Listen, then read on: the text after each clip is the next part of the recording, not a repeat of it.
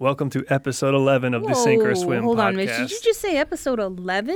Yeah, we're deep into the double digits now. Wow, 11. Now, from what I remember, there's a special significance about the number 11, right? If you're talking about me, I'm talking about you. 11 was my football number, my jersey number. Is this high school or college? This is college. I was number 7 in high school. Okay. And then number 11 in college. Wow. And that was when you were the quarterback, right? The quarterback. Well, one of the quarterbacks. Nice. Good for you, man. This has nothing to do with today's special guest. So we have another student here. We've been going through the different specialties. We've had a pretty big range: anesthesiology, OBGYN, radiology, etc. But now, pediatrics. Yeah, now we're to the really cool one, though. Yeah, my favorite, as you all know, if you've listened to previous episodes, you know how much of a fan I am of general surgery. And here we have the man himself. Soon to be Dr. Luis Santiesteban. Oh, I love the way you said that. Beautiful name. Welcome. Beautiful man. Welcome. Well, very happy to be here. Very happy to be here. This is an amazing initiative, and coming from two students whom I've admired now for the past 4 years, I'm very happy to be here. He was looking at Mitch when he said that. What a way with words. Luis, you're one of my favorite people in the class. I'm so happy for you. I know that you're pretty happy with how the match went. I know we're sitting here just, a few weeks past the match at this point? It's 3 weeks? Yeah, I think. 3 weeks. It's been 3 weeks since match day. Luis here, he matched general surgery. How do you say your last name? Santiesteban. Dang. Say that again. Luis Santiesteban.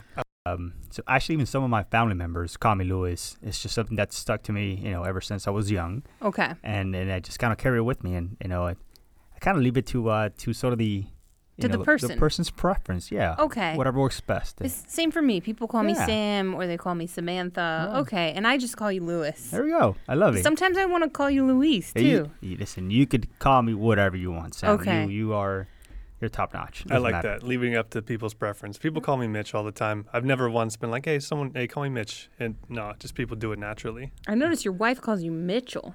Yeah. Yeah. So she's mad. She's never called me Mitch, I don't think, once in my life. Yeah, she was saying it's weird now that you're in med school, everybody calls you Mitch. It's right. like I don't know you any other way. And then my best friends, the OGs from high school, they all call me Mitt. It's like an oven mitt. Like an oven mitt. It's like an inside joke that's stuck, and so I'm Mitt to them, but only them really. Okay. I'm Mitch to most people, but anyways. But you are Luis. Yeah. Or Luis. Yeah. Either way. Lou. Has this post Lou? I don't know. I don't like that. I don't know about Lou. What's up, Lou? Okay, Lou. I have a question really quick. Okay, please. Has it sunk in for you yet? Because I know right after match, at least I and I think most of us were kind of in a state of shock and awe for a week or so. Has it sunk in that you're going to be staying in the area, near your family, doing what you love? So it has in part, and it has not at the same time. So it's an extraordinary feeling, coming all the way now, 4 years down the road, and sort of knowing you'll stay, in your place of preference, close to family, in the community, that you've loved and been in for the past 20 years. It's kind of it's an amazing feeling, and it's kind of surreal at the same time. Plus, I'm actually rotating now at the same hospital where I'll be training starting July, so it kind of makes it even more surreal. People asking me, where you be going? And then, me saying, I'm staying here with you guys starting July. So. Oh, that's so exciting. Your story is the best story to me. You're from here. Like, this is your home. Yeah. Tell us about your life. Tell us about your life growing up. Sure. So, let's hear it. So I'm actually Cuban. So I was born in Cuba. Yeah. No way. As I'm sure your listeners can tell. And I came to this country at the age of 6. So I'm from a small town. So you were born in Cuba? In Cuba, yeah. Wow. Yeah. 1992. Okay, that's a great year. Close my age, yeah. I love it. So I was in second grade that year. So. Okay. Yeah. Okay. Yeah. So it was a great year. In number, but for the people where I'm from, I was born August of that same year, 1992. We had Andrew go by Cuba. So I live in this small town, where the houses are made out of wood. Hurricane Andrew. Yeah, Hurricane Andrew. Oh, wow. I'm sorry, okay, yes. okay. Really bad one. I'm sorry then. It wasn't a great year. It was category 4. Stupid year. So it depends who you ask. Not a great year. But it's still an amazing year. I love it. Only because you were born. Oh, I think the Olympics were that year too. What the ones in Barcelona? I wasn't like around till the next year. Oh wow. Oh, let me see. I don't know if the Olympics were that year. Probably. 92, something, I think. Okay. Yeah, you're right. Because there was one they were again in 1996. So in Barcelona, Spain. So that's me. I was born there. Came to this country. Did you come as a result of no? Because you came when you were 6. Okay. Came when I was 6. So in Cuba, they have these things called diversity visas. It's kind of like a lottery they do. And at that time, my stepfather won that lottery. And that's the reason why my mother and I were able to come along. So otherwise, I would have still been there. And who was like sponsoring this lottery? Was So it it's- the U.S.? Yeah, or? the U.S. government Okay. does it. So in conjunction with Cuba, I don't know the exact, Right. legality of it. And thanks to that, we came to this country. And I've been in South Florida ever since. I was so raised in Hialeah boy. Yeah. Yeah. Very proud to be there or be from there. And yeah, Sam, to answer your question, then I went on to do high school, middle school, college here, now medical school in Broward, just a few miles away, And you went to FIU, right? FIU. You were FIU. You're a Miami guy. Yeah. You're like a total and through. 100% Miami guy. More or less, yeah. You take me out of the Broward County area, and I already feel like the air's thinner. Really? It's one of those things, yeah. That's as far north as you can go. Yeah, that's it. Yeah? For a substantial amount of time. I can vacation somewhere else, but I have to come back. Otherwise, start getting anemic, and Yeah, I don't want to go there. Your physiology starts getting messed up. Can I tell you something embarrassing? For the longest time, I was mispronouncing Hialeah. I was calling it Hialeah, Hialeah, right? Yeah. but it's Hialeah. It's Hialeah. Somebody laughed at me once. So one of the residents I was working with at Aventura, she was like, "No, it's Hialeah." And I said, "Okay, I'm sorry, My never apologies. again." So Hialeah, you grow up there. Mm-hmm. You do your undergrad at FIU, which is a great school. And then what? You apply to med school. Tell us your process. Yeah. So process now leading to med school. So before that, again, first generation student. Mom and dad. First graduate from college. Mom, she's a hairdresser. Dad says air conditioning parts. Wow. Okay. Grandfather, carpenter by trade, but no college education. Grandmother, she was a housemaid by the age of 8. So that's my academic background there for you. Right. So now, college. So you're navigating this all on your own as a first generation American and college student. So you're like, what do I do? Yeah, in part, but at the end of the day, the most important thing throughout this whole journey has been the support that I've received from all those people around me. Yeah, right? yeah, no doubt. Undoubtedly, I've always said that MD stands for mom and dad. Oh. That's what it stands for. Yeah, 100%. So you have a tight family unit. Oh, backing you up. absolutely. Yeah. Which again, going back to the initial question, am I happy to be here? I'm like, absolutely, I'm happy to be here. Yeah. This is having the ability to stay close to home means more to me than going out and training at Hopkins. That's how I feel about my family, my community. I graduated from FIU December 2014. Then I went on to almost 2.5 years. Yeah, 2.5 years applying to medical school and not getting in. 2.5. Wow, that's okay. Yeah. That's persistence. So why is it because you were sort of, this is the area I want to stay? So not necessarily. It was a combination of grades. It was a combination of not knowing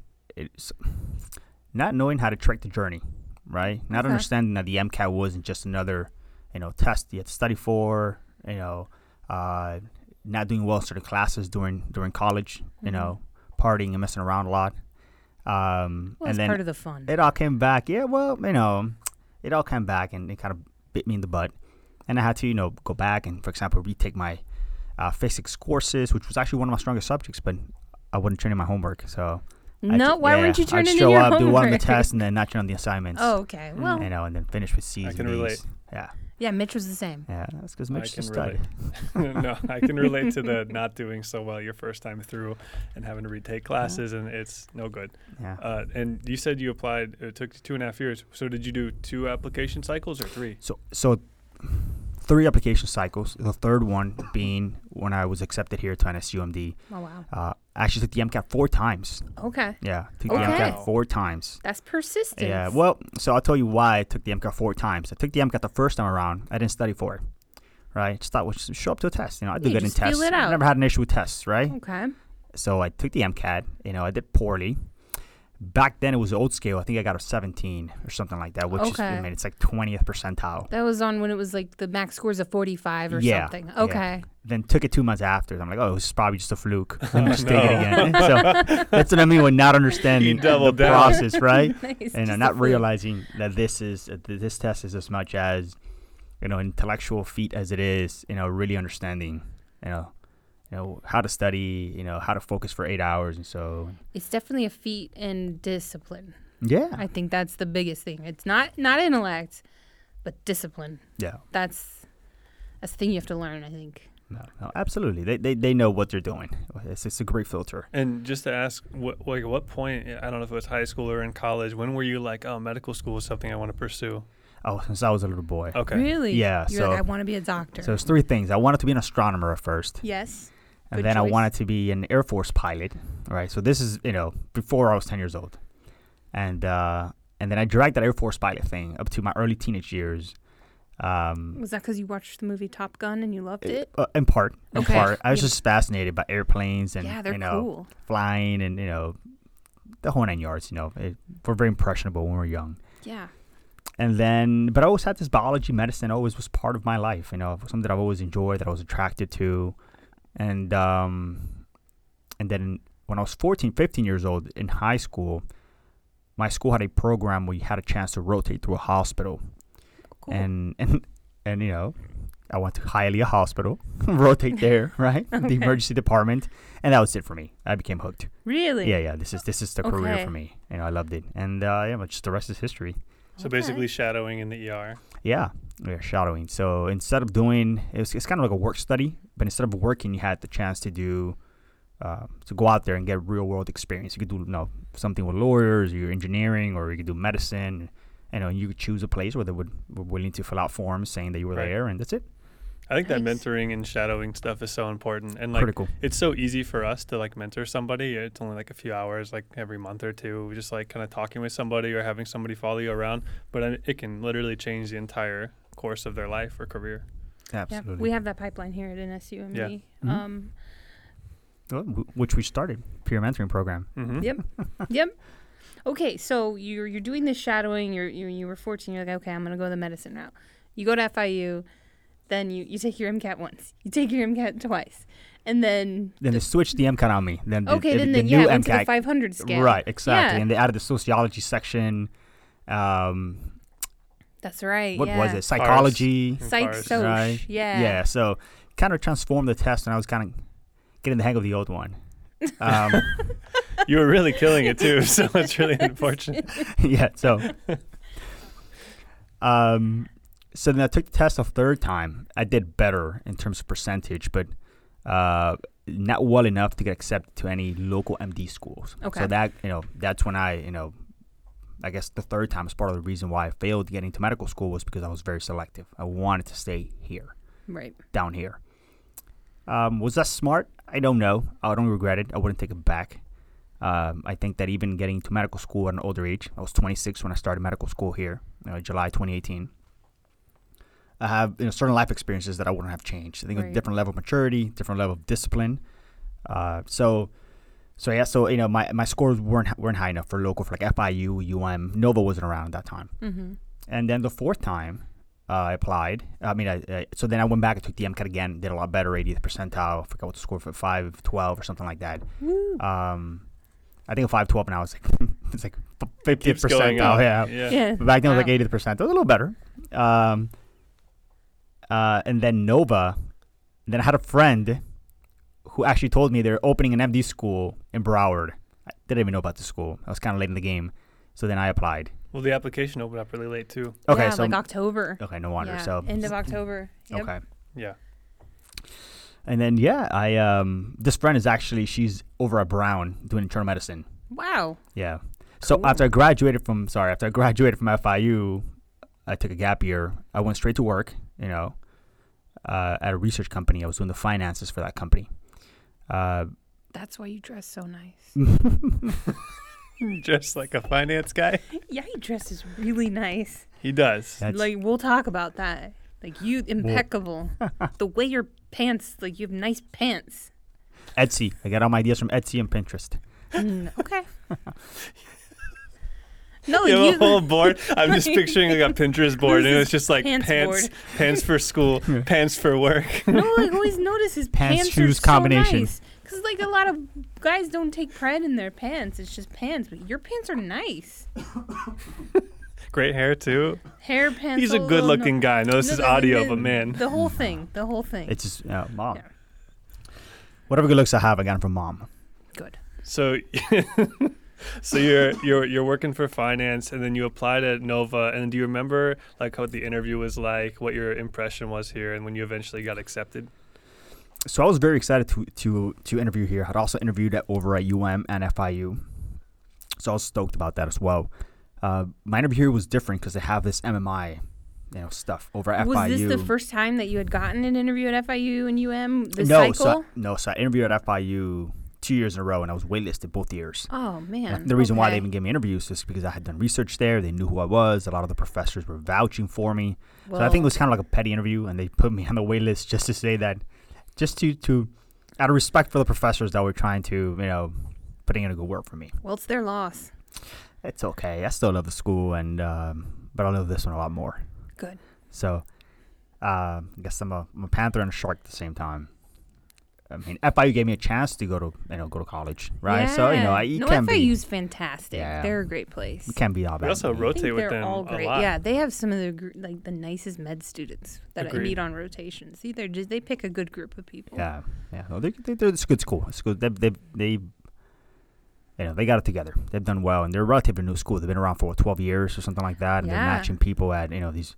They're doing it amazing excellent. places. Yeah, they have great match lists and just really nice med students. Yeah. So, do you remember where you were, like what you were doing when you got that acceptance Wait, here hold finally? on. We're talking about the interview first. Oh, His don't first wanna time- skip. yeah, I don't he- want to skip over the yeah, MMIs. His first time he ever did an MMI. Yeah. First time doing Okay. MMI. What'd you think? So I interviewed with Haley. She's also doing surgery. Yeah. Shout out Haley. There Shout we out go. Haley. Military match. Yep. And she military matched in too, which we should get her on to talk about it because it's a pretty specific process. She's doing surgery and serving our country. I mean, it can't get any better than that. No, you cannot. Go Haley. Go Haley. So, MMI comes around, it's just these brief moments, these snippets of conversations that you're having with people, and you're trying to make a good impression. It's strange, right? Right. And it's kind of hard to make a connection with them. And time's flying by fast. And then you have, there's a session, not a sim, it's a collaborative session. I forgot. The PBL the session. PBL session. Yes. There we go. See, I'm already blanking out on PBL. We That's still how much do I it. enjoyed it. We Yeah. still do PBL sessions for the interview day. Which is nice. I think PBL is good. It's a good tool to weed out people who are just outright just rude and mean, because it's kind of hard for you to fail a PBL interview, even if you just kind of sit quiet and contribute minimally. As long as you're you're part of the crew and you're showing that you want to be there, you should be fine. But now if you can just get up and say, "Oh, I'm the best," or "You better do what I say," or you're just too aggressive, that's when you Or just the way you like disagree with people, because you Yeah. have to disagree and state your point sometimes. But if you're doing it just openly, aggressively, you're not going to do well. Yeah. So I guess just to whoever listens to this podcast, even students that are applying to medical school, if you're caught in one of these situations where you're doing a PBL interview, We're the only school that does it, as of right Are now. we? Yes. oh well, if it changes, And or if I'm you at come every here, single one of them. just be nice. Just be be nice. nice. Be yourself. Yes. It's okay to disagree, right? There's power in disagreement. Just be a human being, right? So if you were disagreeing with your parents or whatever, don't be a jerk. So if you are, that's it. There goes your interview. Don't be a jerk. Don't be a jerk. Good advice. Simple. It's true. You are right. Yeah. Sometimes we complicate things. There's certain things that are just easy, and it's easy to be, to fail if you're just a mean person. So How do you feel like you did? Oh, I'm sure he did great. No, I know he did great, but how do you feel like you did? well, I got accepted, so I Okay, must have done good. something right along the way. But no, I thought it did well. I mean, again, I have no problem having conversations. I have no problem, having differences with someone else. On the contrary, I love having differences with people, because more often than not, I end up learning a lot more than if I just agree with somebody. And there's a lot to learn. I think that maybe, I know that there's like a selection process, and you know more about this than I do, Sam, but I think that the people that they've kind of collected in our class are people that are okay with disagreeing. Like, we're not an extremely agreeable bunch. Yeah.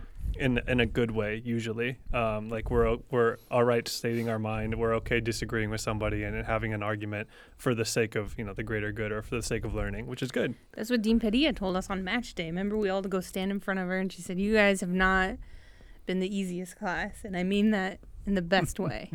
And I want you to take that spirit with you out to your residencies and just be the same. Well, if we had been, I don't think we would have made a lot of good changes that we did. And Correct. Whenever we saw something along the 4 years, we're like, hey, this isn't good, or this isn't as good as it could be, we definitely, or at least usually, spoke up about it and got it at least changed in some way. Oh, yeah. I would say almost on pretty much everything. So Absolutely. So you got in. Do you remember the day you were accepted? Because for you, this must have been a huge deal because, this is your third go. Let's talk about it. Let's talk about that day. Big day. Do you remember the day? So I was home. I was actually about to have lunch, and I think I had received the letter via mail the day before, but somehow I think my dad never picked up the mail the day before. It was in the mail? Yeah, so they sent out an acceptance, an actual card, a letter saying, You got that too? I don't know if I got that. Maybe later I on. just got an Yeah. email. Maybe he was local, so he got it really quick. Like a video Right. in it. yeah. He's like right down the road, so. So let's give this guy a courtesy, courtesy in writing. But I also received an email as well. Okay. Do you remember you were going to eat for lunch or? No? I don't remember. I was just Okay. home. Yeah, the rest is Okay. just a blur. I was just home.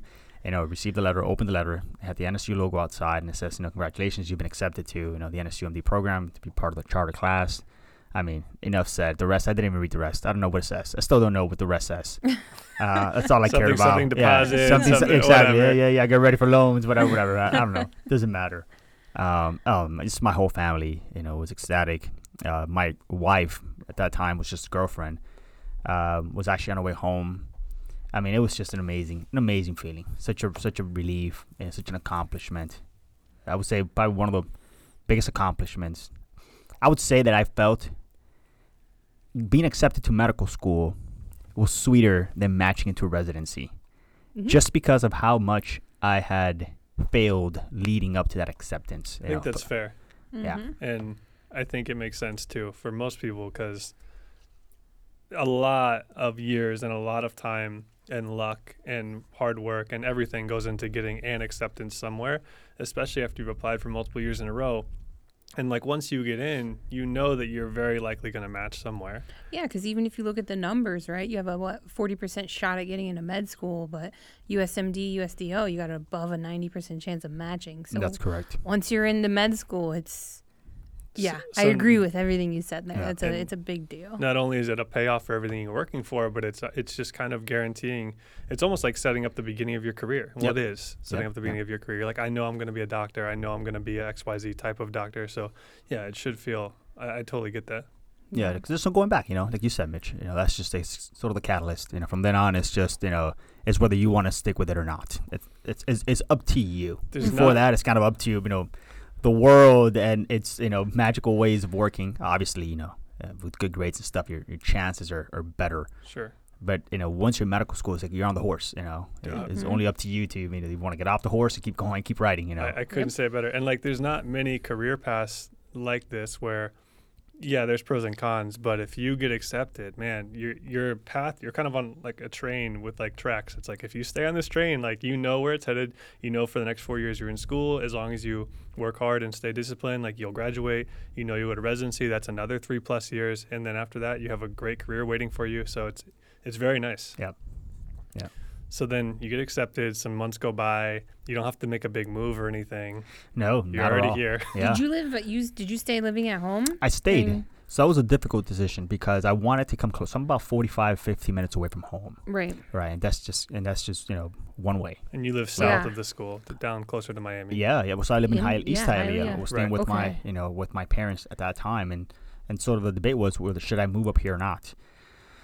So, You made the right decision. financially, to stay at home. it didn't make that much sense. Correct. But the issue was a little older already, right? So I'm 26. I've been dating now my wife for 4 years. So we kind of wanted to move in together. So it was kind of, personal, financial. The point is I stayed home. Yeah. And I knew I was going to have to go back anyways for rotations during the 3rd and 4th year. A lot of them were down south. So I'm like, I'll save the money. I don't have to move. And, you get used to the drive. And I'll listen to podcasts on the way, and I'll listen to Boards and Beyond. And you kind of make it, you make it work. And our schedules within the first 2 years are fairly flexible. Yeah. In that, there are days where you don't have to come to campus. Absolutely, yes. So, And the time you leave back home is probably not during rush hour. You typically can leave around noon or something. Yeah. So yeah, it sounds like it was definitely the right decision. So how was that transition to? It's always funny hearing people's take on it because everyone's coming in from a completely different situation.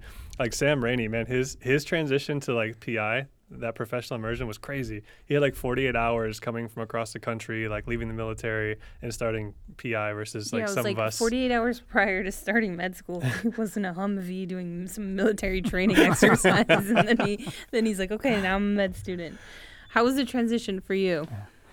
I mean, it was rather smooth. I didn't have to do much moving around. I know a lot of, many of my peers, I think, including both of you, had to relocate, and significant others had to find jobs down here. Mm-hmm. In my case, life just kind of stayed the way it was. It's just had to drive a little further north. That's all. So it was smooth. It was nothing exciting on my end. That's a good thing. Yeah, I'm happy to hear that. Yeah. And it's going to be the same for residency too, right? Exactly the same for residency. So, Except I imagine, did you get your own place? I did. Because you're married. Yeah. Now congratulations, by the way. Thank you. You recently got married. Thank you. I appreciate it.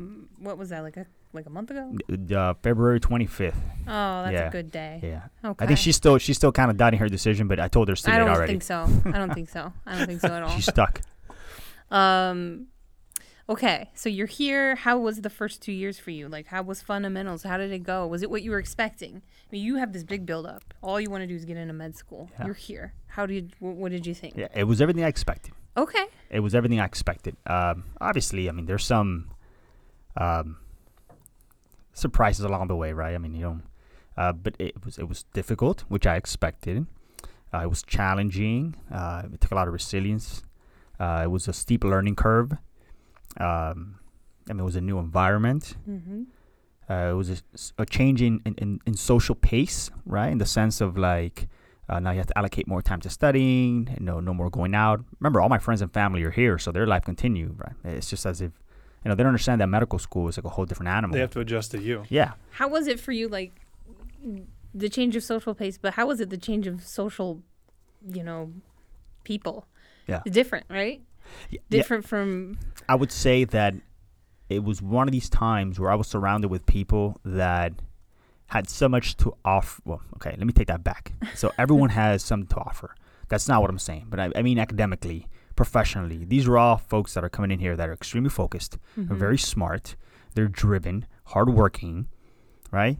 Oh, and you start building these relationships that are friendships, but at the same time they have this air of professionalism, right? And these are people whom you can learn something from on a daily basis, no matter who they are. Yep. I wasn't used to that. Many of my friends, are not college graduates. These are people whom I know from, when I was 8, 9 years old, who's running around riding bikes and, throwing eggs at houses, right? Cuban kids in Hialeah. So these are the friends that I still have today, they're amazing people. I wouldn't trade them for the world.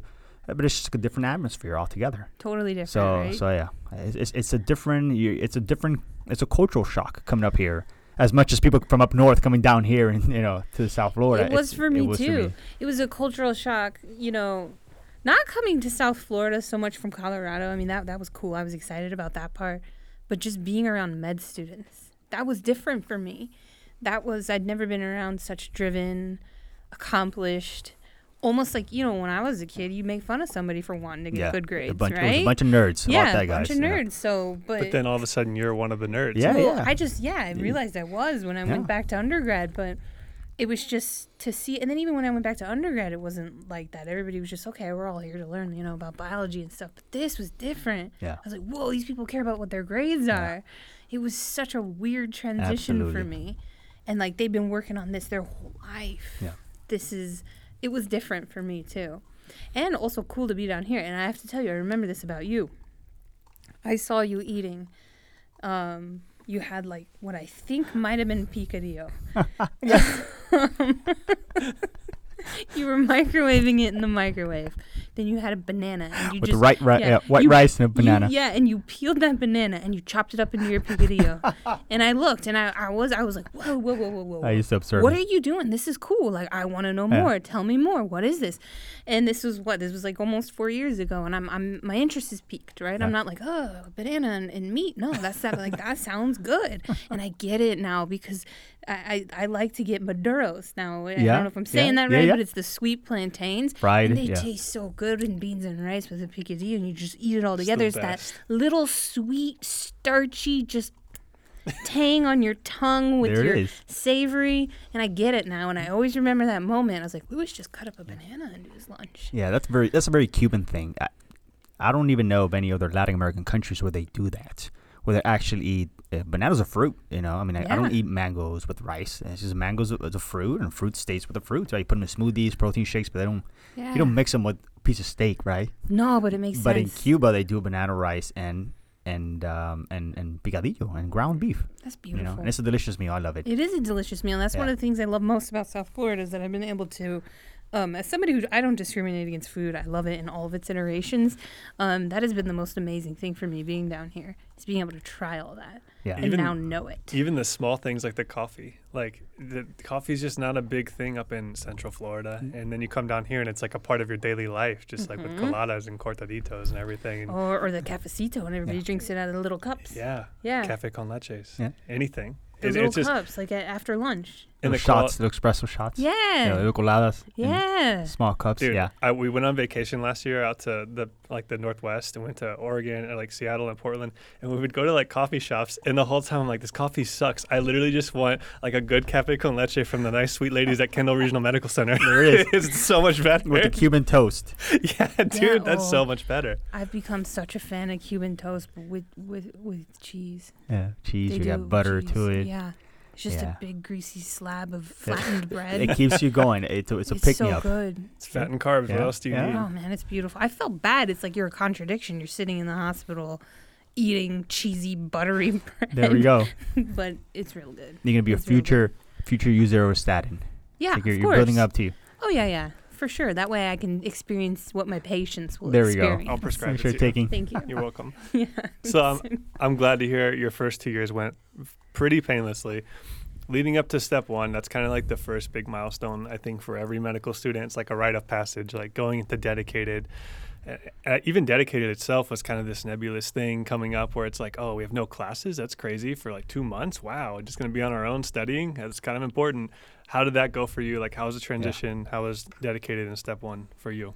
So I mean, the first 2 years, don't get me wrong, I mean, it was as expected, right? That was the question. It was as expected. But expected wasn't easy, right? It was very not at all. Not so for me. There were some times where I was like, wow, this is tough. Fundamentals was like getting hit over the head with a sledgehammer. I mean, it's exactly. like all of medicine, abbreviated into, what was it, 2 months or something like that? 8 weeks? 13 weeks. 13 weeks. Yeah. So that was difficult, and then the systems started to come along, and so it wasn't easy, but it was, again, as expected. I expected it for it to be hard. So step one comes around, dedicated comes around. I start freaking out because I'm thinking back now to the MCAT. I'm like, oh gosh, these standardized tests, they're the death of me. I'm trying to seek information, trying to build a plan, trying to use the things that I did the last time I took the MCAT. I was a bit more successful. And step one comes around. I was able to take step one. Actually, I took step one in Doral. That's the closest testing center. Mm-hmm.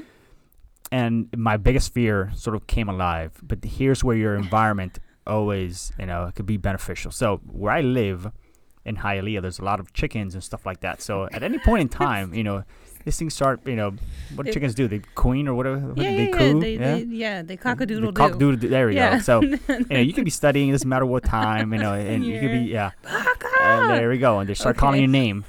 Yeah. Is that your chicken impression? Luis! Yeah, there we go. Give me some picadillo. Don't forget the banana. Yeah. And then, or you have your neighbors start playing music, especially in the weekends, which is kind of your dedicated study days. Yeah, I have that with my neighbors. There it is. You Yeah. know, it's a lot of I families, get a lot of this. birthdays. Everyone has a birthday. I don't know how many Yeah. birthdays. They just make them up. I think sometimes this is Big everyone's families. there we go. Everyone's having a Yeah. birthday, so you get used to kind of studying with that background, right? You need some good never noise have. canceling headphones. Is what you No, need. what Well, he's saying. it will I go know what through. he's saying. I know. No. You're saying that that's how you were retaining information with the background noise. Well, The so- testing center is going to be so- dead quiet. So here's the irony of it. On the contrary, so Oh, I was okay. expecting, right? I was expecting. So I'll break my studying. I'll do so half the time at FIU, the other half at home, right? Because FIU it's about 20 minutes away from home. They have a very nice library there. So I'll go there, especially when I was taking the practice tests. I'll go to FIU to get my 8 hours of quiet time. But then at home, you have all this noise, and you just have to focus. You got to do what you got to do. So now step one comes around, and I'm expecting this quiet environment, and there's a guy next to me who had he had bronchitis, without question. I mean, I could just put my finger on the Now you know. diagnosis. He didn't have pneumonia, because I don't think he was spiking a fever, right? Because he was alert. But he had this cough, this nagging cough that wouldn't go away, and it was so loud that it would just penetrate these muffling headphones. And I don't know what exam he was doing, but he was there for like 5.5, 6 hours, almost for the wow. entirety of STEP, Oh, wow. Ooh. right? Okay. But thankfully, I was kind of used to that. And I had all these students during the break time. There was a girl that started crying. Some guy was very upset, calling his mom. People were talking to the ladies there, asking about them the guy about the coughing? guy because they Oh. couldn't focus. Oh, wow. So So this is a big deal. yeah, these are all people that are taking tests, professional tests, entrance exams, whatever. And you can't bring a Hall's cough drop into the testing center. And Like, even they're if not you- going to let you put it at your Listen, desk. you could have given that guy a course of steroids. You could have injected. It wouldn't have mattered. It was one of these. He was sick.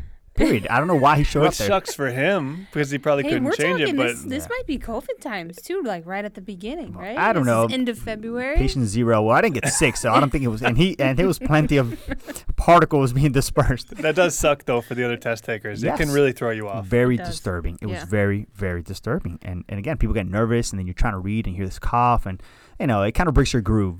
And then people were complaining, but the lady said, "Listen, I can't kick him out. It's just that's not grounds for kicking somebody out.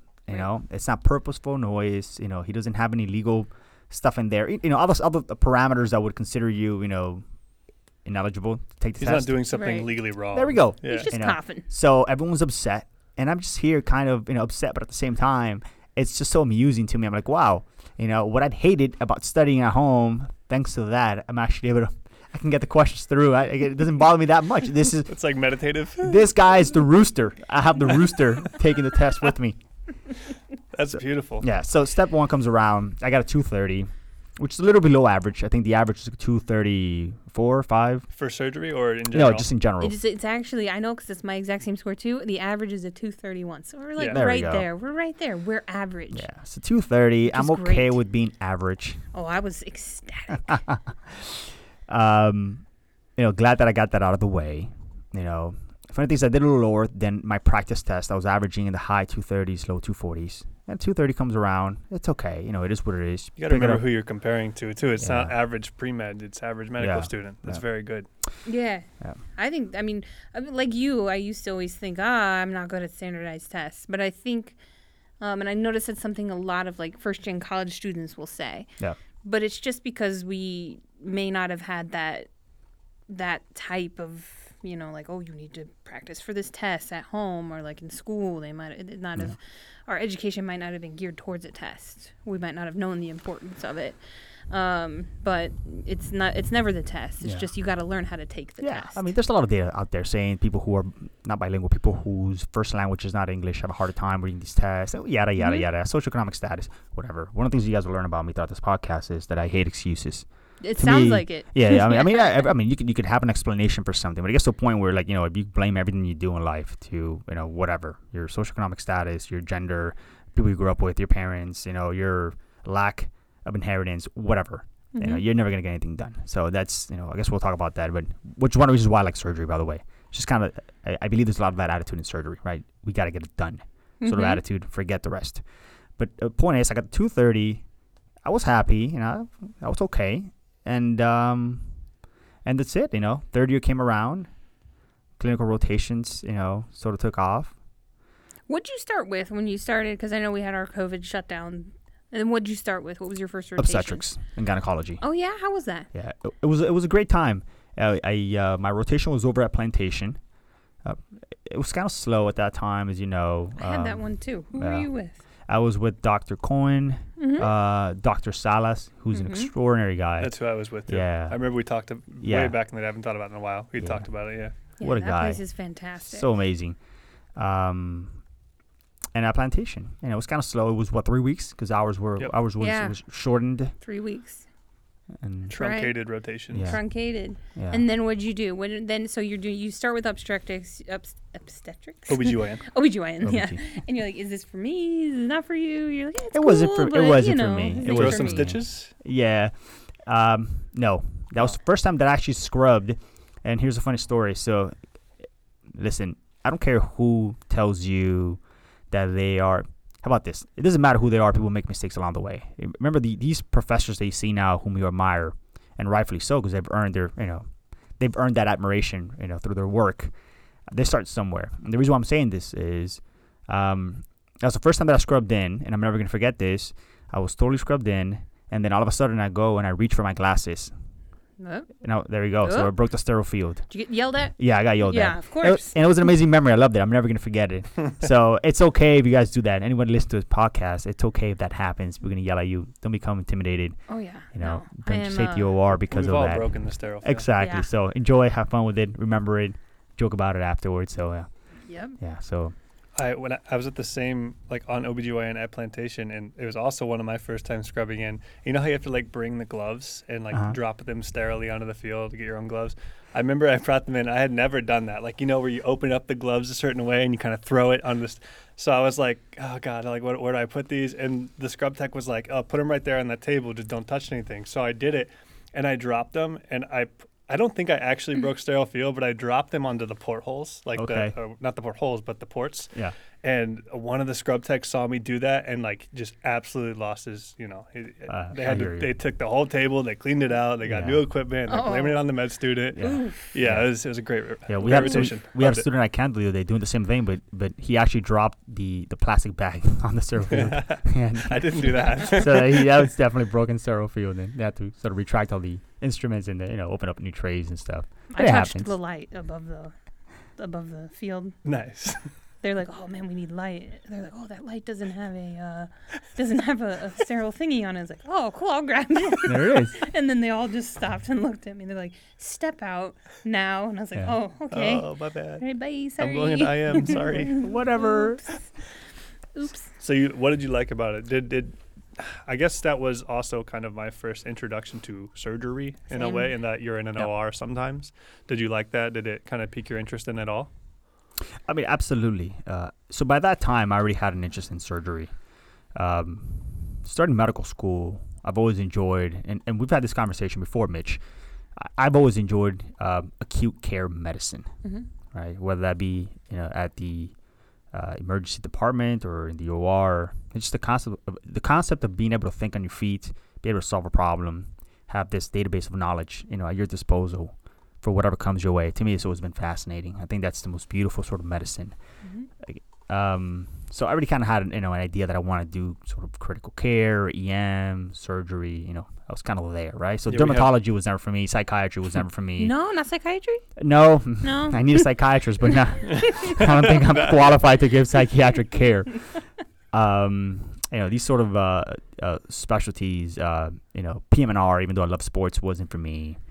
And ortho was just the only surgical specialty that never really piqued my interest. I thought it was awesome. I think it's extraordinary what they do, but it just wasn't for me either. We have a lot of overlap there in the interest. Yeah.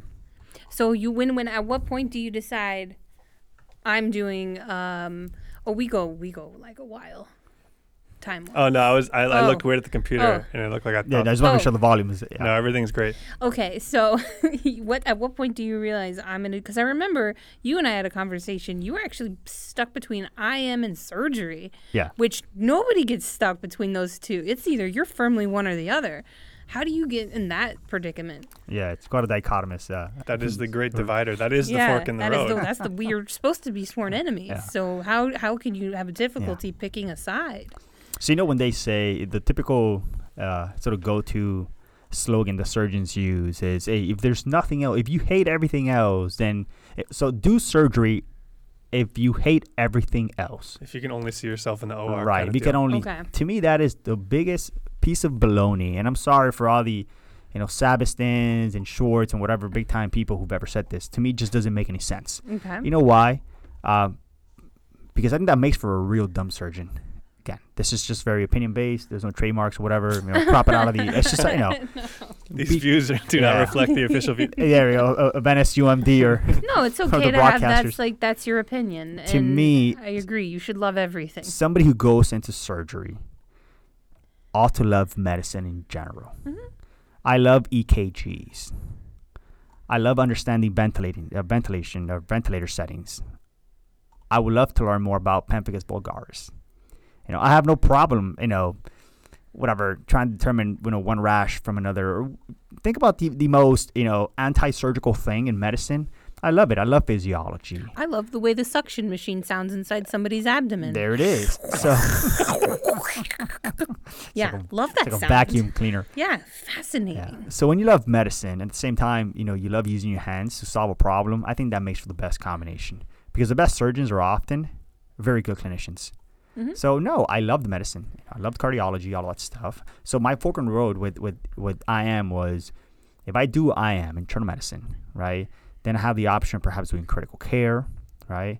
And then at some point, it also became difficult because I was stuck between IM, EM, and surgery, Oh, wow. right? Okay. I mean, I can't tell you distribution, like 20% this, 30% that, but they were all there, They were all there. And, by this time, I had done my IM rotation, my surgery rotation, but I had not had an opportunity to do emergency medicine, which was my third year elective, which COVID kind of did away with. Same. Right. And also, again, we're very impressionable as medical students, and you will all see this. Sometimes you fall in love with something or like a specialty that you didn't anticipate falling in love with, and it's not so much the specialty, it's the people you work with, the environment you're in. So I think Dr. Rashput said this, and he said this during our second year. He said, just make sure you really enjoy the specialty, not the people that you're with. Like, don't choose a specialty just because you've enjoyed working with somebody, because the likelihood of you working with them for the rest of your life are just slim to none, right? It's just people who you would transition with for 2 months or whatever rotation, then move on. Correct. Like, Right. I loved psychiatry. There we go. Mitch was there. Best residents, fantastic, get along with everybody, but the patients, that was hard for Yeah. me. That was hard. Yeah. So I was like, hey, I can't do psychiatry. Exactly. Yeah. Can't do it. And I know that you and I had a really similar conversation to this, but and we've talked about this before, but I couldn't agree more. We both share a love for acute care medicine. We both liked and loved aspects of emergency medicine, and just the environment in the ER, I'm sure you agree, is just amazing. Yep. Usually the people there are very down to earth, hardworking. It's just so much fun. But that is just one part of it. Yep. And we talked about this on other episodes too, but I'll say it again. When you're choosing a career, because that's what you're choosing, you're not just choosing like a specialty as a medical student. You're choosing a career for the rest of your life. And you really have to take stock and look at what your life as an attending is going to be like, not what your time as a medical student has been like, or what your experience as a medical student has been like, or even the residence. That doesn't matter. Mm-hmm. Residency is going to be hard, no matter if you do family medicine or Right. neurosurgery. I mean, there's a difference, obviously, but it's going to be challenging either way. And I think I imagine what you probably did was look at what each career was like and what you actually valued the most. Yeah. So I did a lot of research. I listened to podcasts. I read articles, data being published on, lifestyle satisfaction and yearly salary and occupational projections. I tried intellectualizing my way through this decision. I feel like I'm looking at myself in a Cuban mirror right now. There you go, the Cuban Mitchell. Okay. Because that's all you can do, and especially as medical students, we find comfort in numbers and data. So it's like I read articles of physician dissatisfaction, physician burnout, how many surgeons hate their job, and pay, all the things that all the numbers. It's right? like if you get enough data points, at some point you're going to be able to make that decision. Correct. And it's not how it works. It's not. It helps, but at the end of the day, you just can't. it's hard for you to quantify feelings or quantify your passion for something, you know? I think there's a difference between doing your due diligence and learning a base of knowledge about each specialty. Of course, everyone should do that. But there comes a point where it can become like obsessive where, like I said, you think that if you just read enough, it'll come to you. Like a light bulb will go off and you'll be like, oh, this makes the most sense. Yeah. I had to look a lot more inside, like introspectively, and stop looking at stuff to make my decision comfortably. And I just imagine you were similar. Do you remember when I was going to be a surgeon for like a week? I knew you were never going to be a surgeon, but I remember when you thought you were going to be a surgeon for a week. It was like a week on IM because I got to see some surgeries. I was like, this is so cool. You get to work your way through a problem, and the lighting in the OR is incredible. And then time just... It accelerates in the OR. You forget that you're there for 5 hours when you have this problem in front of you and you're working on it. And it's incredible. And all the neat devices they use and the things that they made specially for certain surgeries, it's incredible. Yeah, that's a perfect example of you're a naturally curious person. You love medicine genuinely. You love to learn. So therefore you can find value in anything. And you're like, wow, this is incredible. Because surgery is incredible. It's amazing. But that's not what you want out of a career. No, it's not my life. So therefore, I wouldn't fit. I'm not cool. I'm like, I'm not cool enough. Let's just be honest. No, it's not about being cool. I mean, it's a matter of, like, you know, like you said, Mitch, of doing some introspection and seeing what makes you happiest at the end. How did that go for you? Like, how did the final decision actually come about? So the reason why, surgery was always kind of my top, and the other ones were just there because I was always very interested in medicine and EM, and I guess I was so curious as to what EM, you know, because you don't know until you're there. And that's something that I would love to suggest to anyone listening to this podcast is, if you're having a hard time deciding, then try to, do more rotations in that specialty. The more exposed you are, it's just, it's just the larger the experience, sort of that, that pool of experiences that would help you determine if this is for me or not, right? Because you can have a very good experience with surgery. That may be the only experience you have with surgery, but then when you're in a case and it's like 7-8 hours long and you're hungry and you got to pee, and then after that you got to go around, then you have to write notes, you're like, wow, this is not for me, but you never had a chance to be in that crappy environment and you think surgery is the best thing out there, and it's not for you. You get me? Or vice versa. My wife was under great consideration. Surgery's 5 years. So about this, when you do an introspection, at least what I did is you kind of have to break it down into components, sort of personal life in the sense of, relationships outside of medicine. What do you want to do with your life outside of medicine? And then you say, well, now that I'm in medicine, is how long do you want to be training for? Which goes along with, finances, which is very important. If you go into medicine, again, this is just personal opinion, it's not reflective of NSUMD, whatever. You want to make money. We're all adults here. We all carry debt. Yeah. Things are getting expensive. You want to go into a field where you don't have to worry about money. That when you go to a hospital, you're there because you love doing what you do, not because you have to do more hours to make an extra couple of bucks to pay for a house or a car or your kid's college or whatever. Because then, it becomes a job instead of an occupation or instead of a calling, right? So you want to see how much, the job makes, where are they hiring, what are the job prospects, surgery. There's always going to be a need for surgeons, especially with an aging population. That's also very important, right? I completely agree with it, and I think people miss this a bunch. Job prospects. Yeah. That's huge. Absolutely. Otherwise, what happens after 3 years, 5 years? And I think a lot of students don't have jobs. Many don't have jobs ever. Right. Which I'm not faulting them for that. No. But it does leave a deficit of experience where you may not be thinking about things like career prospects. What is my life going to look like financially? Is this the lifestyle I want? This schedule type I want? Shift work versus working on call, etc. And these are all extremely important, and these are all granular aspects of what does my life as an attending look like, and is that what I want? Sure. Yeah, and absolutely. And at the end of the day, it's going to come down to a personal decision. What do you love the most? Even if it doesn't pay. Let's say you've already considered, you have a good understanding, right? You have like Mitch said, the basic fund of knowledge as to what you are to expect, right? And then you say, well, this job is not going to pay that much. Pediatrics, for instance, everybody knows pediatrics. It's not a secret, right? Pediatricians don't make that much money, and they work a lot, and they're incredibly prepared and well-rounded physicians, but it doesn't pay all that great. Even though you'll make a good salary, it doesn't pay all that great in comparison. But you're okay with that. That's absolutely perfect, right? As long as you're okay with it. Don't be blindsided, If you want to be a family doc and then tomorrow you have to see 40 patients in a day, and you expect that being a family physician means you get to see 10 and you get to have 2-hour-long conversations and you get to meet their family and go out for picnics, which is the idea, yeah, right? That idealistic medical student. I would love that. Right? Wouldn't that be awesome? Sign me up for that. Sign me up for that too. But that's not the reality, right? Unfortunately, it's not the reality.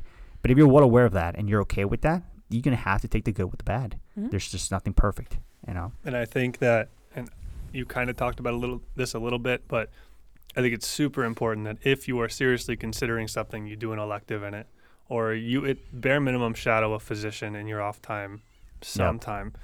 For me, that like way back of the mind specialty for me was anesthesiology.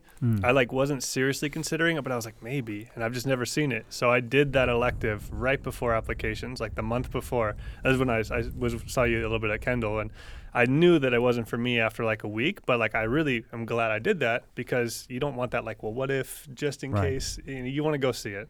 Absolutely. And also, like I did an EM away rotation at what was my dream place. That solidified EM wasn't for me. So that took everything out. That made me feel really comfortable. Was there like a moment where you felt like, okay, I know we kind of talked about why you picked surgery, but when you realized like IM's not for me, EM's not for me, like this is the one. Did you do the EM elective So eventually? I did it towards the end. I did EM November.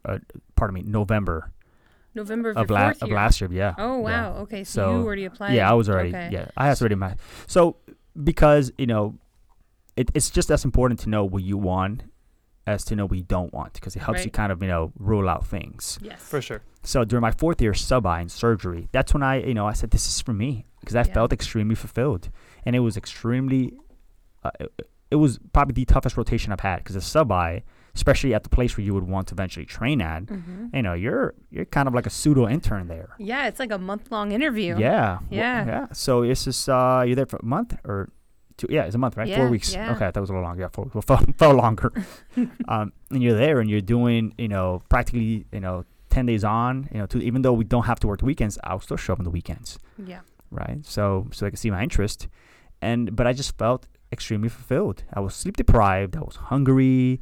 I wasn't exercising. I was barely seeing my, fiance at that time. But at the end of the day, I enjoyed waking up and being there. I enjoyed taking care of these patients. You looked forward to getting up and going in the morning. Yeah. Okay. I mean, I'll die a little bit inside every morning when I had to wake up, with like 4 hours of sleep. Once you get moving, that kind of goes away. 100%. And you're there and you're in the OR and you're interacting with these people, and you're seeing the patients and the pathology and you're getting your hands on. That's another thing. I had an extremely amazing experience. I went to another place where it wasn't the case, where I was just doing glorified shadowing in the OR, right? And that's sad, right? Because that kind of turns off a lot of students. But over at Kendall, I can say that the name of the good place that's where I'm training, one of our programs. Yeah, right, that's where we rotate. I was in there and I was tying knots and I was throwing sutures and I was making incisions and I was taking care of patients and they gave me this latitude to do things there, right, under supervision that was, I felt, complete. For anyone who's listening or in the future or whenever, Kendall, and I know we get these questions a lot from rising M3s. Where should I preference my rotations? Which I think they just got theirs, by the way. They it's did just exciting. get theirs. Oh, and nice. I would always tell people, I have not heard a bad word about doing surgery at Kendall because, is it hard? Is it tough? Are you going to be there early? Is it going to be late? Are you going to be there late? But everybody says it's the quintessential surgery experience. I wish I could have done surgery there. But I think that it's like internal med at Aventura and surgery at Kendall are kind of the gold standard. The gold standards. If you can. Yeah. Yeah. I mean, it's not the official views of NSUND. Right, there you go. I mean, no, we're just telling, people who are coming. Yeah. Like underclassmen are going to ask these questions, and these are answers that that I myself might give, that you'll give, that Lewis will give. So it's very important, and I actually think Kendall IM is good too. Mm-hmm. Caveat: you should probably know your Spanish. Yeah, that's Yeah, not for surgery, but for IM, you should be able to talk. I know why, but like for everybody else. Yeah, why? for everybody to know why. Why? I mean, it's that's the population of it's the area. 95% Spanish-speaking, staff that feel very comfortable, communicating in Spanish. Yeah. And it's not that it's right, No, but I think sometimes it's they perfectly just go fine. on, and to that's- just Spanish tandem just conversations, even clinical conversations. They're speaking about treatment and this and that, and they're giving the whole pathophysiology in Spanish, I think that's awesome. right? And I they think that's a forget great that opportunity to learn. it is, and they forget that there are students there who just don't dominate Spanish, at that level. I mean, who comes down to Miami and not Right. knowing like, okay, I'm gonna have Yeah. to brush up on my Spanish. Like that's a given. And We the all majority know, of the patients don't speak English, so Yeah.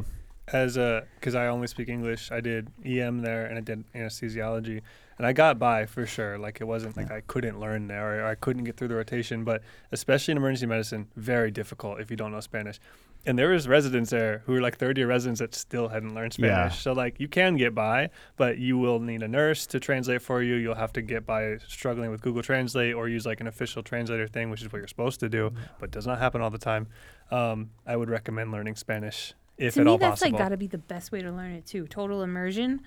Oh, it would I would definitely think be a like, come total on, after immersion. 3 years of his medicine or of his residency, Yeah, you this gotta be like person trying should- hard. trying not to learn it. Yeah, like, a little that's sketchy for Yeah. sure. I There's only one think person. That's amazing. If you have that opportunity to be training there and you're learning Spanish, that is the best option Yeah. because you're gonna learn it. Yeah, I mean, all the attendings and residents, all of them, they know. Obviously, they have to.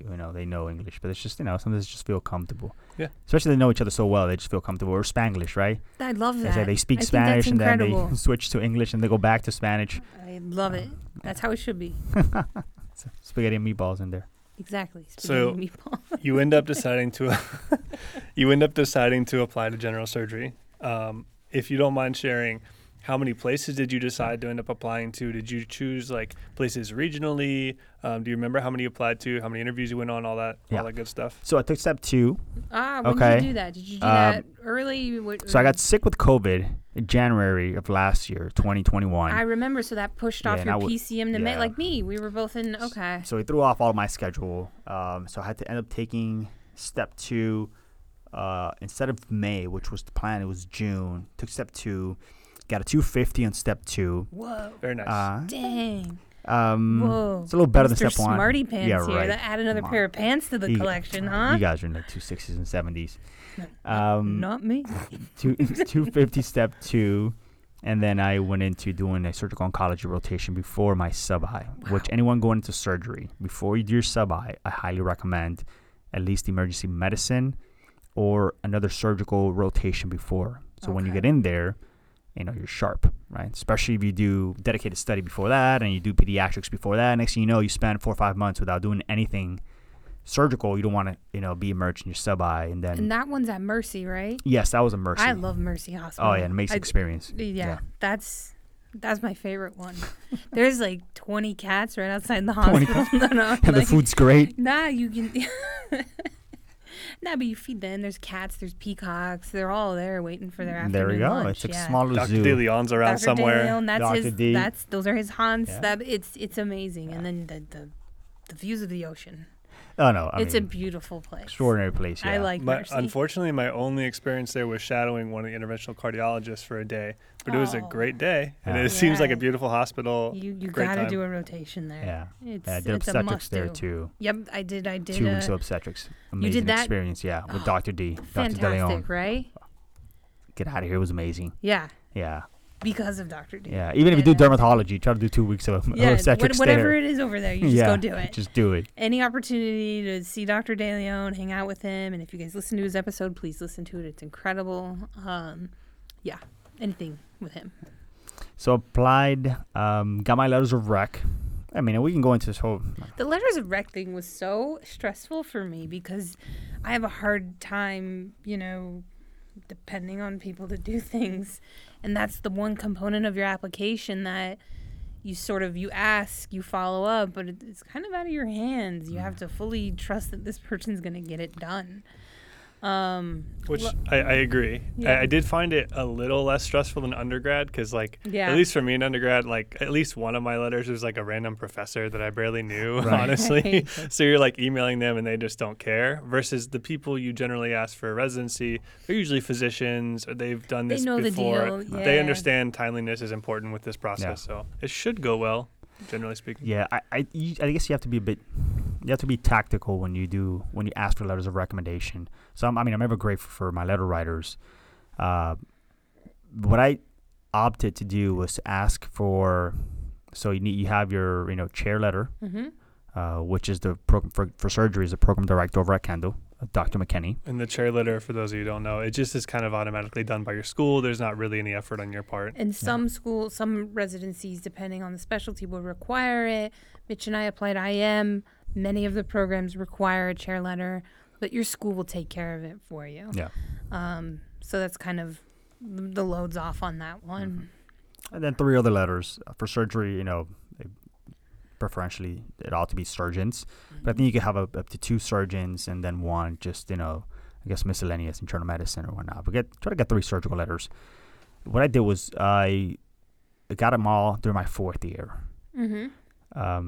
And the reason why I did that is because I wanted to, and again, you got to play by ear, right? I mean, you got to know your relationships. If you're close to this person, but you could wait all the way to 4th year and then not be, freaking out because they're not going to give it to you or whatnot. The reason why I did that is because by 4th year, I had already had at least 2 rotations with these individuals, and they kind of had an idea of who I was. So there were personalized letters, not just some random letters. I did the same thing. Like, I never asked during 3rd year. Yeah. And I know there's advice to do that, but Exactly. I never asked anybody during my 3rd year. I just felt like not comfortable. Like, they have to know me. Of course. And 3rd year, you're still learning how to take a medical history. Right. So then what are they going to write about you? They don't know you deeply as a person, and there's nothing you can really do to impress them clinically. So, it's tough. Yeah. It's a tough ask. Yeah, you want these letters to be personalized, and you want to make them memorable. You want to make those letter writers remember who you are. I think that's the best. And I received actually a lot of compliments about my letters of recommendation, more than any other part of my application, was just letters of recommendations, and I was so happy about that. I was just about to say, I don't know what your letters said, but I'm sure they all said very great things. Yeah, especially for surgery. That surgeons they know. I mean, they trust the other surgeons sort of words about the student, right? I think that applies to. I mean, I'm sure every specialty in a certain way, but I know emergency medicine the most, aside from internal medicine. It's a tight world, and I'm sure it's the same in like plastics and cardiology. Like, people know each other more so than you might think. Yeah. So if a surgeon doesn't like you, not because they're a jerk, but like if multiple surgeons end up like you make a bad impression on them, that will get around. And it's very important to have the good graces of some of these leaders. Absolutely. Especially if they work with you and they can vouch for you. Yeah. And I'll give you an example of what Mitch is saying. So just me, with my letters of recommendation, at 2 places where I interviewed, and then we'll get into how many places I interviewed and how many I applied. But 2 places that I interviewed, the people interviewing me were co-residents with my letter writers. So look how small this world is. I had one who actually wrote a letter of recommendation when one of my letter writers was applying to fellowship. Oh, wow. And then another one who was the program director of this letter writer when he was an intern. And these are programs that are, I applied to 62 programs. I interviewed. I received 23 interviews. Whoa. Ended up taking 17. Dang. So there you go. So that's how close these people are. It's a small community. Did you stay regional or no? I mean, you applied to 62 programs. Yeah, I applied to, Florida, and then others out of state, Georgia, Louisiana. Sort of close within the South. DC, Tennessee. So you kind of did stay Texas. like maybe east of like Texas East? Yeah, so I had. So you weren't applying to like places out in LA? No, I applied. No. Seattle. I mean, not Seattle, but Washington State. I applied to University of Washington. Okay, that's about the furthest away from South Florida you can get, actually. Yeah. But I'm glad Yeah. It was just kind of No. That's not for me. It's not for me. So you apply 60 programs, you get 23. That is such an incredible yield, my friend. I gotta fist bump you for that. Thanks, Sam. And you interview. You take 17 of those interviews, and you rank 17, and you ended up. How did it work out for you? I mean, it could have had it any other way. I ended up getting my first choice, which was Kendall Regional Medical Center for general surgery. It's like a storybook. Yeah, it's beautiful. It's a storybook ending. I love it, and that's because that's close to your home. That's your, like you said, bringing it back to the beginning. These are my people. This is my community, and and now you get to do that. You get to serve your community as a surgeon. 100%. I mean, that's a place where bad family members go when they've been sick, and so it's kind of it's like kind of close You're like close in the circle, right? full Kind of a circle back. There you go. moment. Wow. Full 360. Now I get to kind of serve those same people. No, Yeah. I would bring it back a little bit and just ask for those who are considering general surgery, what are like the different paths that general surgery leads to? Because I didn't even realize how many different fellowships there are, like more than you would think. It's not just like, general surgery and like certain, gastric, when they focus on certain organs within general surgery, there's critical care and all the other different things. So like, what do you know about the different fellowship opportunities? So and was it career with paths? you, Mitch and Dr. Charlatan, that we were sort of debating what branch had more subspecialties, whether internal medicine or surgery? And I think surgery has more. Yeah, she was like, oh, yeah, I am for subspecialties. sure. And then we're like, are you sure? And then Yeah. she thought about it. And she's like, wait a second. Because it's basically all the different specialties IM has, if you can think about it. Cardiothoracic, Yeah, you compare them: cardiology, cardiothoracic. oncology. But then you Yeah. also have to branch into pediatrics Yeah. because it's not just limited to like pediatricians. There's pediatric surgeons that come off of general surgery, right? Sure, and then there's this sub fellowship. I mean, medicine's getting extremely specialized. I mean, now there's a surgeon for the left ear, right? It's Mhm. kind of like the running joke, But I mean, as a general surgeon, you could go into whatever you want. You could do plastics, I think, except for orthopedics and neurosurgery. I don't think those are just independent pathways. You could, from general surgery, you could do endocrine surgery. You could do plastic surgery, colorectal trauma. surgery, critical care trauma.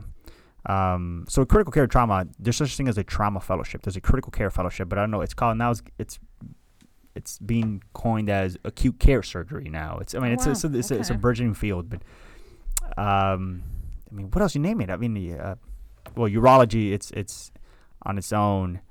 Vascular surgery. Yeah, vascular surgery, cardiothoracic surgery. We're missing a couple. I mean, feel like. bariatric surgery. Yep. Yeah. ENT, I guess, is another specialized one. ENT. I think there may be a route. Can you from get to general ENT surgery. from general surgery? Maybe. I don't know. Regardless, though, Yeah. there's a lot of different things. And Yeah. then, not to mention just being a general surgeon, Yeah. which is so varied. Yeah. Sure. And I think you can do like a robotics fellowship. Yeah, and there's robotics there, and then there's you do metabolic surgery now. There's this whole thing of metabolic surgery for these bariatric surgeons. It's like a whole I field. might need this one. Tell me about this. You gonna be doing that, or? It's a whole it's a whole field coming up, and but yeah, there's probably over a dozen different specialties that you can go into from general surgery. What are you thinking? And you can do plastics, and then from plastics you could do another year. And you could do hand surgery. Microsurgery. Yes. There we go. There's so many different things. Gosh, Do you have ideas yet, or no? I like critical care. Okay, yeah, that's right. That You were trauma mentioning critical it. care, which is another reason why Kendall's kind of perfect for me. Yeah. Besides, it's Pretty heavy in geography. trauma. Yeah. One of the 2 trauma centers down here. Yeah, it's the so you can divide Miami-Dade County into kind of 2. One, the west is kind of UM-Jackson. Mhm. So the east part is going all the way down to the Keys is Kendall. The other level 1 trauma. Have a burn center as well. Wow. There. I will say on my EM rotation, they had a lot of serious trauma coming Yeah. in. And, yeah, some pretty crazy stuff. Yeah. Very good. Even just in the trauma bay, I know Mhm. so much more goes on upstairs after you stabilize them. But, like, between EM and the trauma team in the bay, there's so much teaching going on, hands-on, and some really serious stuff. So even as a student, it's highly recommended, like I said. Yeah, no, absolutely. So this is exciting for you. I'm so excited. You're staying here. You're going to the place you want to go to. This is the hospital you grew up. People are going to it. You know it. And wow, Yeah. No, Dr. Lewis. Yeah, I wouldn't have it any other way. I'm very happy. I'm very fortunate. Part of it is luck. So, I have to, right? You got to be humble. Part of it is luck. It's just being, I think I'm very, very fortunate. One question I have for you. Shoot. So all 4 years of med school, and I don't know, you remember that day. That day we went to the library. Oh, yeah. And you were picking out scrubs. Yeah, I remember that day. And you bought a snapback or a hat? I got a hat. I got There a you go. hat. Yeah, and you looked good in every pair of scrubs, by the way. How do you stay in shape all 4 years of med school, Lewis? You've been this is something that escapes me, but you make it a priority to stay in shape, right? I'm assuming you go to the gym I and try you're to. probably healthy. You put a banana in your rice. There To it me, is. that's healthy. So I try to get my vegetables and fruits in. so let's in every talk meal. about it. How did you made that obviously you make it a priority. I mean, you do when you can. So I mean, I come from a background of sports. I mean, I'm not I know you were high big performance into athlete like Mitch over here. But you were big into the intramural sports, right? You did a lot of that. I remember. Yeah. I love sports. I grew up playing sports, with my pops and my brother, and and we still do it every Sunday. We play indoor soccer, for instance, and whenever I had a chance, I would try to go for a run, especially in the busy days. Now in fourth year, I mean, I actually get to go to the gym and spend an hour at the gym, which I know that's going to come to an end soon, starting July. But yeah, I mean, diet-wise, I mean, try to eat as best as you can when you can. But sometimes, especially in surgery, it's just kind of you can't really forewarning. plan that. Yeah, you eat when you can, what you can. With regards to exercise too, like at M3 I was talking to the other day, she was asking me specifically like, how do you like keep exercising stuff? And I don't know how you did it, but for me it was like variable. Like I don't think it's very good to be super strict. Like you can't. I couldn't be like currently right now I'm working out like 4 times a week in the gym for an hour. That's kind of a lot when you have a busy schedule. Yeah. That's not something I did on surgery. Like on surgery, I'd be lucky to maybe go for a run twice a week. Yeah. Maybe hit the gym once and move some weight around. I think you have to adapt it to your workload. I don't think it's realistic to have a consistent, strict schedule. I mean, you can, but you're going to be sacrificing time doing other things. Even if that's just sitting on the couch for an hour, you kind of need that from time to time. Absolutely. I mean, it's just there's a difference between reality and expectations, and it's important, for us to kind of set proper expectations. And then, I mean, if you can supersede them, go ahead, But I mean, you got to know where you stand and where your priorities are. Sometimes, you're better off spending that hour studying and doing practice questions than working out, and it sucks. And you have to be okay with it, right? You have to be okay with it. I think it's good to put a strict baseline. Like you shouldn't do nothing, even if you're really busy. Like try to do something a couple times a week, and maybe that's as low as you go. And then crank it up when you have more time. Sure, I think that's healthy. And if you enjoy, I mean, there's some people who enjoy doing things that are physically stimulating. People who do enjoy going for a run. I dread going for runs. I mean, I love playing sports. I mean, I'd rather kick a ball for an hour than just go for just a run on the treadmill. To me, it just drives me nuts. I feel like a hamster. It's just not natural. Or I'd rather go outside and go bike or something fun, right? Shoot hoops on my own, than go running. So people enjoy that. Other people just don't, and they, for them, exercising is a responsibility and not, something they take pleasure in, and that sucks, right? Because that just makes it that much harder. So much worse. Yeah. But I mean, you got to take care of yourself, and I mean, taking care of yourself doesn't just mean exercising. Yes, exercise has many benefits, but if taking care of yourself means, maybe spending an hour watching a show, and that's how you feel mentally, unless you have your wellness, then do it. I think that's just as important. I do have maybe a couple questions as we kind of wind down here. Yeah. It's been a really good conversation. I know we touched on it earlier, but would you have any advice to, it's typically like the second to third year students who may be between a few different specialties like you and myself, where any advice to them beyond what we've already said of just trying to narrow it down, prioritizing what's important, if you can think of anything else we haven't already touched on, or maybe just reiterate something you've already said. Yeah, so priorities are important. I know, I mean, everyone, especially as medical students, we understand the concept of delayed gratification. I mean, we spent all these years studying just so we can do what we love, right? So this is not a new concept to any of you listening to this podcast, but I think during the first few years, focus on setting yourself up for success by establishing a good fund of knowledge, by doing well on your tests. So when that moment comes and you perhaps, let's say you wanted to do internal medicine all your life, and all of a sudden you fell in love with neurosurgery or ENT or one of these ultra-competitive specialties, you have good grounds on which to stand to continue building that trajectory. I hope this makes sense. Yep. So again, priorities. Don't rush the process. Kind of stay in it, live it, enjoy it.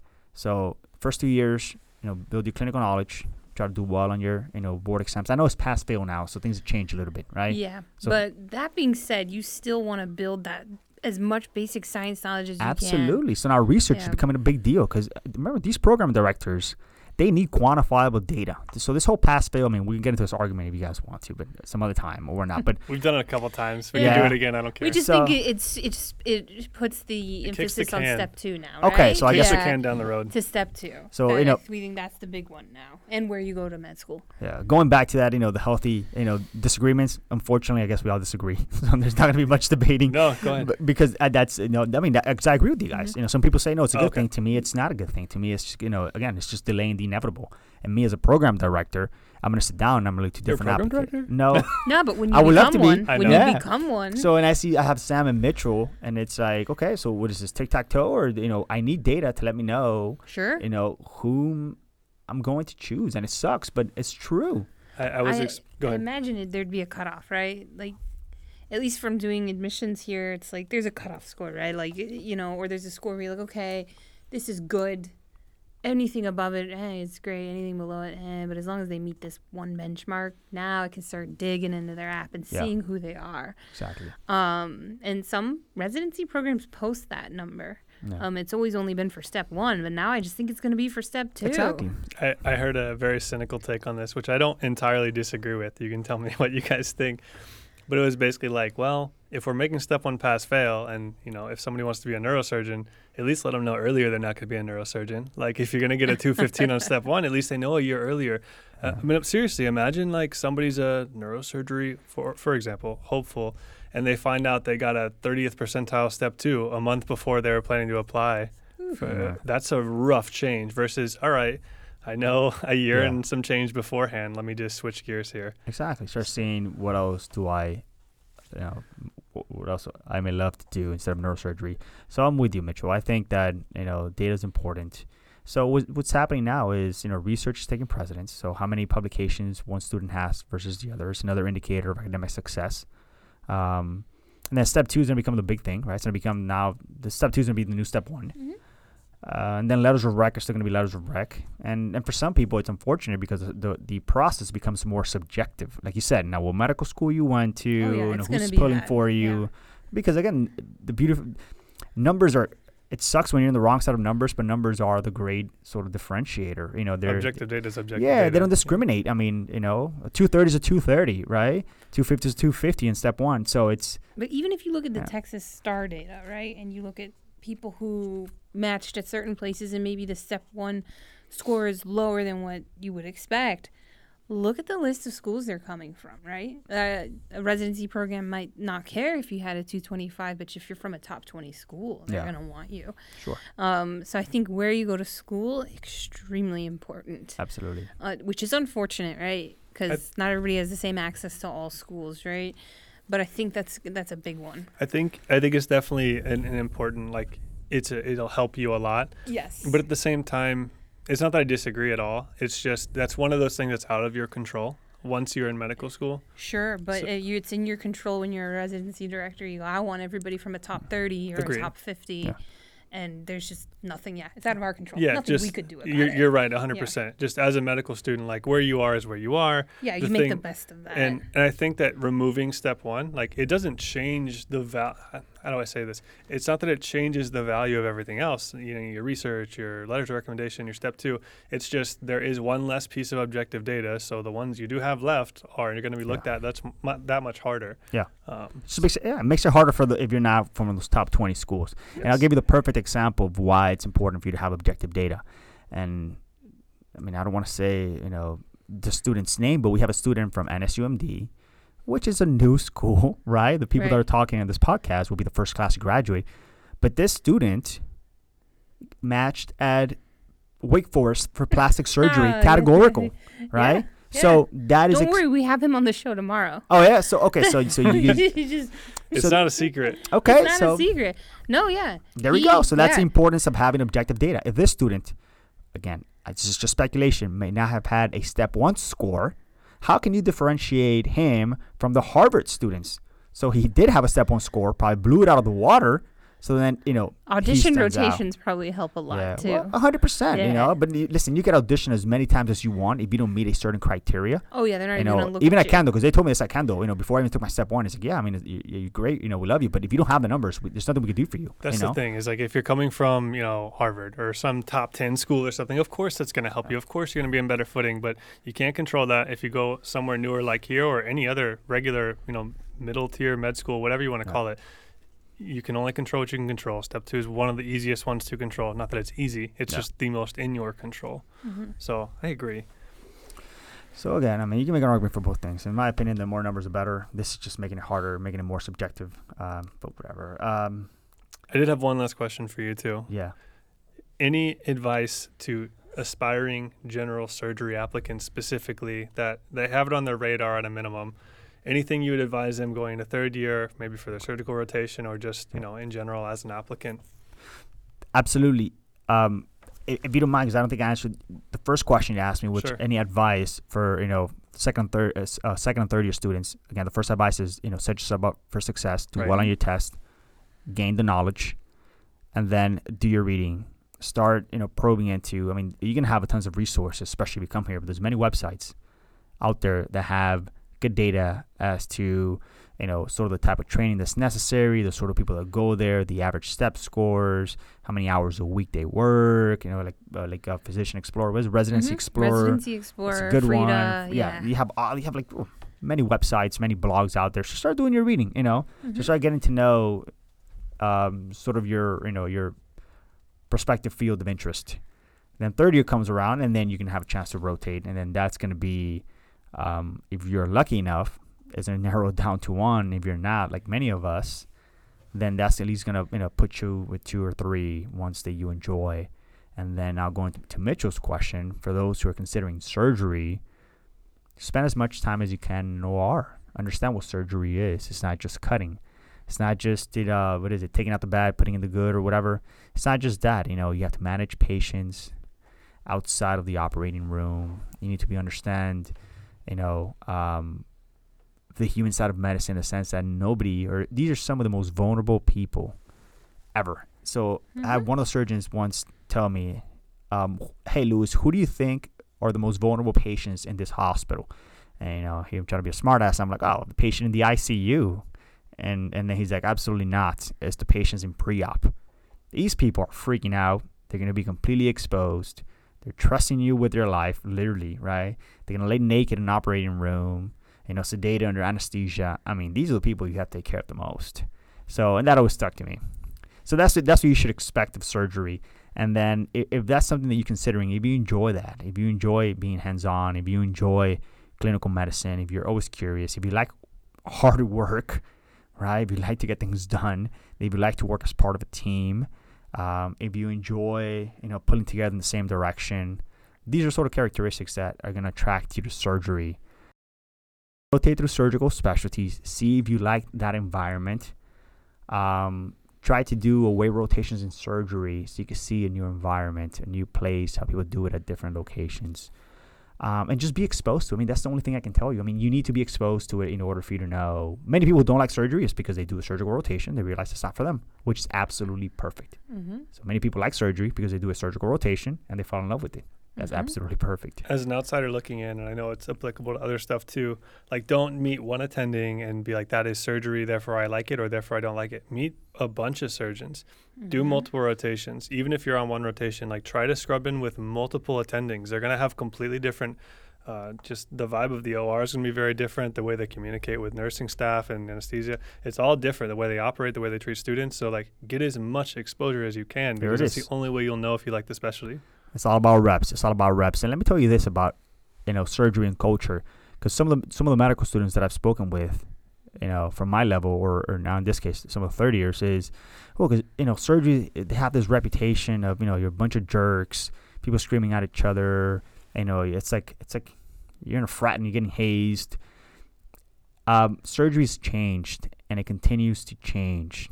I see that. You know, I'm seeing there it. are, if you look around the nation, and many of the incoming intern, I mean, it's been changing for years now, you have fully women classes, right? Being interns, going into Which would programs. have been, that's not a thing Unheard 20, of, 30 years ago. right? Or you have women program directors. Yeah. I mean, things are So very much it's changing. Yeah. They understand that in order for you to attract people to one of the toughest specialties, and I mean tough in the sense of the rigors of it, you need to provide an environment where people want to be there, right? Right. So it's like nobody's going to tell you anymore. I mean, it can happen. Like stand in the corner of the room. Like, I mean, it's stupid things that used to happen before. You've seen movies or Grey's Anatomy and all that stuff.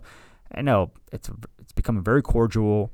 Instead of those things being the norm, it's more the exception. Exactly. Yeah. And you have this new generation of surgeons, that really enjoy it, that love teaching, that it's, so again, that arrogance is kind of going out the window now. And so keep that in mind. Surgery is not what we see. That's why, again, get your reps in. Surgery, it's incredible. It's beautiful. I love surgeons. I am grateful for them. It's the reason why I'm alive today, because of a surgeon. And the amount of stress that goes into your job when you have a patient whose body you've just opened up on a table, it's a high-stress environment. Sometimes that high stress gets the better of people, but you're right. The culture's changing. Yeah. They're incorporating wellness more, hour limits and stuff like that. And I think it's so important because I think surgery is probably one of the most, if not the most, specialty, because it's very important. It's very dire. I mean, we can say this about any specialty, but for me, I think that is surgery. Oh. So I am glad you're doing it. I think you're going to be great at it. Thank you, Sam. Hey, if I look over and you look at me and you say, Sam, we're going to have to take out your colon now, and it's you, I would be okay. You'd be like, I need a second opinion. Please, I need a second opinion. I would be all right with it. I'd be like, all right, go ahead. Students going to surgery have a thick skin, understand the OR is a place, it's a high-stress environment, and people often deal with stress with comedy, and jokes are being tossed around. Don't take it personal. Enjoy it. Be part of the moment. Joke back, and it makes your experience that much better. That's another thing. Nowadays everything is like, oh, they were so rude, this and that. It's like, no, it's not about being rude. Just it's kind of it's the vibe in there, right? I mean, if you're that's like any team environment, and some people just haven't been in that environment exactly before. And they're kind of thrown back by how upfront people are in there, and everybody loves it. So don't come in. Don't throw a wrench into the machine, because it's just... Sometimes people are being rude to you out of humor, and they're just testing to see how you react. That's like a normal human behavior. Yeah, or in surgery operating, they take your hand out of the way, out of the field. It's not because they don't have time to tell you, excuse me, can you please move your hand to the side? No, they'll do this. Yeah, they'll just kind of, slap your hand, and then afterwards, like, hey, what's up? Like nothing happened, because that's just part, it's normal. I've seen it done between surgeons themselves. Again, you have somebody's body open. And that's part of the that's how you communicate in there. Yeah. Part of the way you communicate in the OR is by moving each other's hands and moving around and maybe shoving you a little bit to the side, because this is now you're doing things. Pam, pam, pam, it's flowing, right? You can't stop to, can you please move to the side? Or, and that in and of itself will make some people turn away, and that's fine. Yeah, which is okay. But don't get turned off by it if you think you might be interested in it. Right. Yeah. Exactly. I think is what we're trying to say. If you go into the OR and time disappears and you love it, go for it. Yeah. At least heavily consider it. Consider it. Just don't be mean to young Samantha when she walks into the OR. And read surgical history if you have a chance. I think it's one of the things that, why I fell in love with surgery. I love medical history. Surgery has such an amazing history. First of all, because it's kind of scary, the things that were Did you read before. That book that I forget the name of the book, but yeah. Have you seen the show called The Nick? You should watch it. I have not. Oh, please watch it. Yeah, I have not. It's incredible. It's about surgeons in like the 1800s. Yeah. And they actually show these, like they recreate these surgeries. It's pretty incredible. Please watch it. Think about it. Anesthesia wasn't, anesthesiologist, but anesthesia then wasn't around until, 1848, William Morton. So before that, surgery was already a thing. So people were getting cut with that anesthesia and amputated. Before that, I'm reading like a medical history book. The surgeons and doctors were two separate, we were barbers. Barbers, thank you. That's what they were called. You guys were literally the outside and we were the inside. Barbers. There was a period of time where there was I forgot exactly what they called them. They had like a society that was kind of like a hybrid doctor, barber, surgeon thing, and then they slowly became one as they realized the overlap between the two. Yeah. And I want to say this episode shows that we are not enemies. We are friends. Never. If you want optimum surgery, patient internal care, medicine, we all work together, and it's beautiful.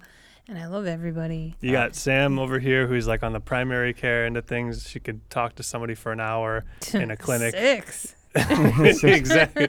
You got me, who likes procedures and loves a lot of stuff about surgery, but still likes IM. And then you got the surgeon over here. It's a nice little Venn diagram And of I people. love meeting everybody from every specialty and picking their brain. And I'm just, Louis, again, I'm so excited to see where you go in life. Thank you. Though I know it's going to be somewhere great. And thank you for being here. And say your name again for just one more time. Luis Rafael Santiesteban Gonzalez. Yes. The whole thing. The whole thing. The full name.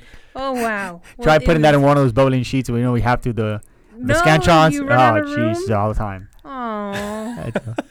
Well, good thing you don't have to bubble in scantrons anymore. No, I think what you guys are doing is an amazing thing, and thank you for doing this because it kind of leaves our legacy, and aside from that, it's an amazing way of kind of chipping in and being able to continue paving the way for her. I want to say to me, and this for anybody who's applying, listen to me. You're in SUMD. To me, it's The face. it's No, we all are. No, it's you. So, again, so happy to see where you're going in life. Thank you, Sam. All the same. Absolutely. Thank you. Hardworking dude.